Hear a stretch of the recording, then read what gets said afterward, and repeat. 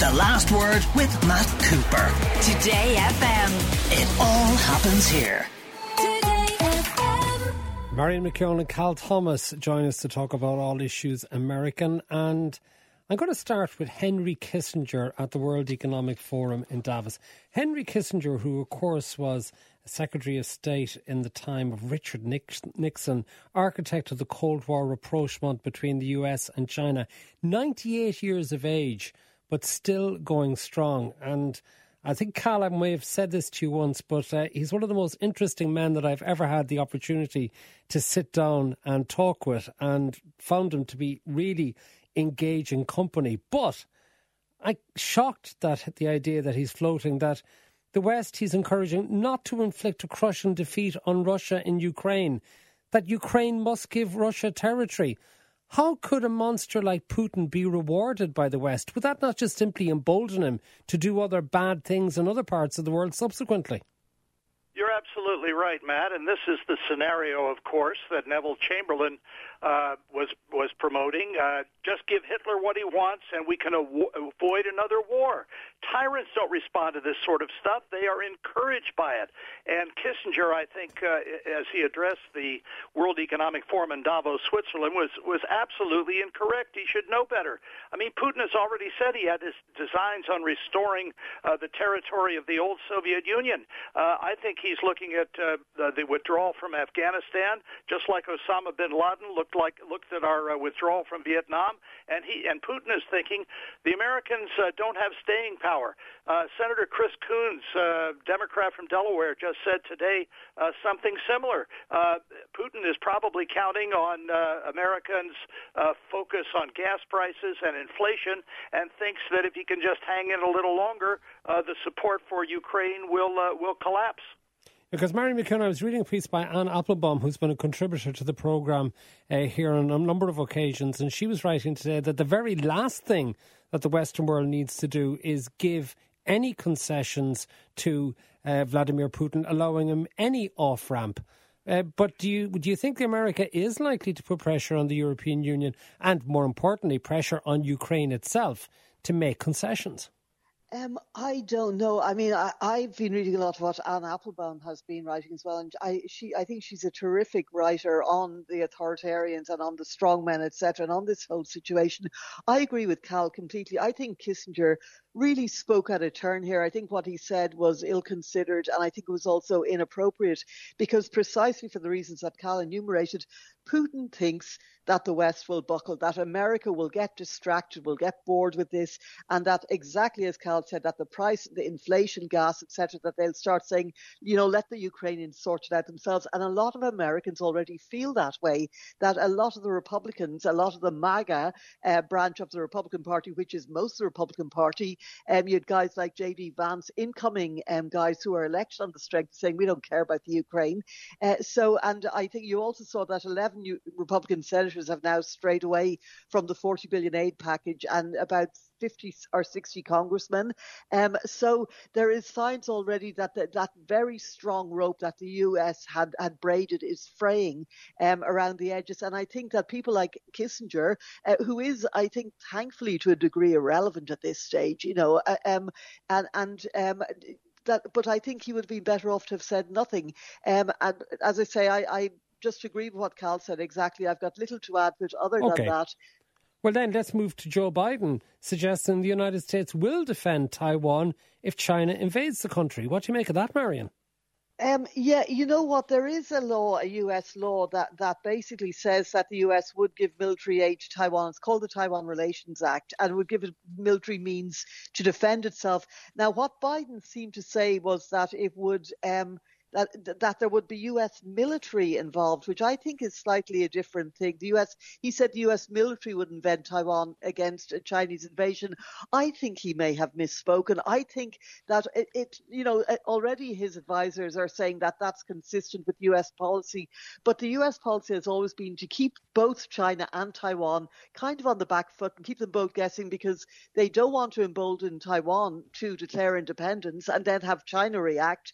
And equally, they don't want to provoke China. It's a really as finely calibrated as a Swiss watch, and I think that Biden may have been a little clumsy with it, to be quite honest. Yet again, is this another example on the global stage of Joe Biden mixing up his words, that he may not have the deviousness or the deliberate willingness of Donald Trump to try and stir things up, but that he makes mistakes because he can't put his sentences together correctly, Marion? No, I don't agree with that. I think that this is not that he made a mistake. It's a coarser interpretation, I think, of what the US position has been. I think it's sort of, he needs more finesse. He hasn't strayed from the policy necessarily, but I think that certainly the US military, and I know that his defense secretary said that he's basically just stating US policy, but I suspect they prefer if he hadn't stated it so bluntly. Cal, what do you think of Joe Biden's position on Taiwan? And what should the American position on Taiwan be if China was to invade? Well, he was asked directly by a reporter at the news conference in Tokyo yesterday, if China seeks to invade Taiwan, would you, the president, respond militarily? And he simply said yes. And this wasn't just the first time. This is the third time he has said this as president. Now, either he is confused about U.S. foreign policy, or, to be charitable, maybe he's trying to keep Beijing confused and so as not to act. But our policy should remain the way it has been for over 4 decades. With the Taiwan Relations Act, we will provide military assistance to Taiwan, as we're doing in Ukraine, but not send troops there. I find it rather incredible that President Biden would say, yes, we're going to send troops to defend Taiwan, but he's not going to send troops to defend Ukraine. I mean, what's the difference? The excuse for not sending troops to defend Ukraine was that Russia's a nuclear power. Well, so is China. What's the difference? OK, I'm going to stay with you, Cal, because your old pal, Vice President Mike Pence, has been described by Donald Trump's spokesperson as desperate and irrelevant. Is Pence... Talk about the pot calling this kettle black, Matt. Yeah. I mean, Donald Trump is afraid that he's going to be irrelevant. It looks quite likely that his endorsed candidate for Georgia governor tomorrow, David Perdue, is going to lose by a wide margin. And we have other primary elections on both the Republican and Democrat side, but of course the only interest is in the Republican side right now, because we're looking at who Trump has endorsed and who is he opposed. I think he's desperate. He had a spokesman come out and say these things yesterday, but I think that a lot of people are ready to move on, given a really quality Republican conservative candidate who has the same positions on issues that Trump does or did, but doesn't have the baggage. OK, Marion, it's been a few years since Professor Jeffrey Sachs was a guest on this programme. He's been on the programme a few times, and I suddenly see he's re-emerged because he has claimed that American experiments may have contributed to the emergence of COVID-19, and he wants an independent inquiry into whether the virus leaked from an American lab.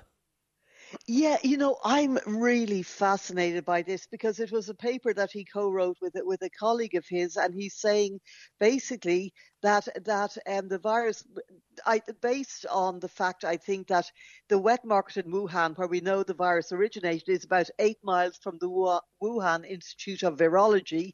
Now, as I say, the seafood market is very near that.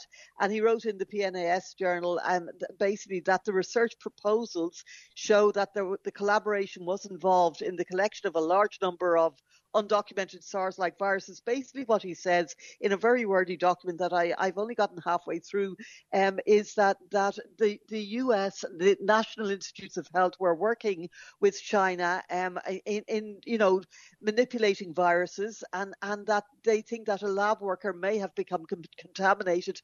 However, I see a lot of maze that in what I've read so far, and not a lot of evidence. But all of this was reported or rumoured widely before, about a year ago, that it had escaped from this laboratory, and then that was kind of shut down. He's now saying again that the Prediction Project, which was a joint US-China project, which sought to identify viruses that had the potential to zootropic, I think they're called, where they can move from animals to humans, and that they were sequencing them and archiving them and all kinds of things, and that the China failed to reveal its database. And he also says that the US has done the same.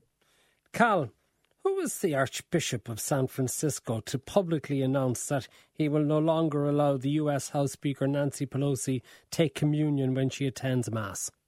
Well, he's not alone, Matt. There have been a number of other Catholic clerics doing the same thing. This is not a new stand for leaders of the Catholic Church. The late Cardinal John O'Connor of New York used to get into debates with Mario Cuomo when he was governor of New York. Cuomo would say that his faith caused him to be against the death penalty for convicted murderers, but he was fine being pro-choice on abortion, and that caused Cardinal O'Connor to come down hard on him. He didn't deny him communion. Now, Pope Francis has said, of course, that the communion table is for sinners and shouldn't be used as a political weapon. Well, he's right, half right anyway. It is for sinners, but it's for repentant sinners. The Archbishop of San Francisco has said that Nancy Pelosi is wrong on her position on abortion.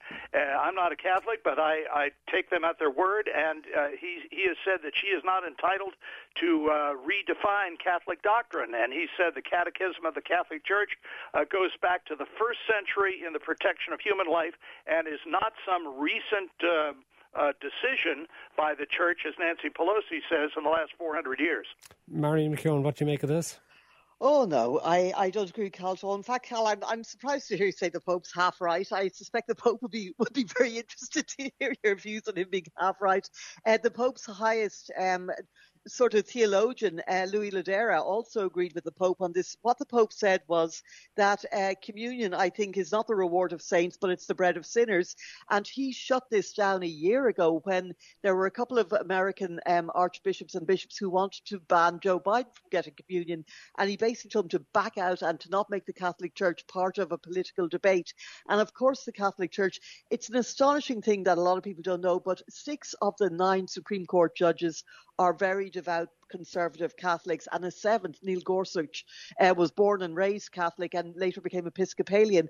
That's staggering for a country where only 20% of the population is Catholic. They really have a conservative iron grip on the court, and I think that this Archbishop, who, by the way, has had his own problems with drunk driving convictions and other things, and who has never stood up against Trump when there were children in cages or other things like that, but has come out now against Nancy Pelosi and said, you know what, he could have written to her privately.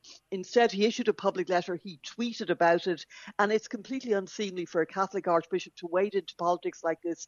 I suspect that, the IRS says that religious institutions cannot become involved in politics or they can lose their tax-free exempt status. And I suspect that this Archbishop would want to watch himself because he's become way too political, and he always has been too political. And the people of San Francisco have repeatedly called for him to be removed as their Archbishop. He doesn't have many fans there. Thank you very much, Marion McKeown and Cal Thomas. The Last Word with Matt Cooper. Today FM. It all happens here.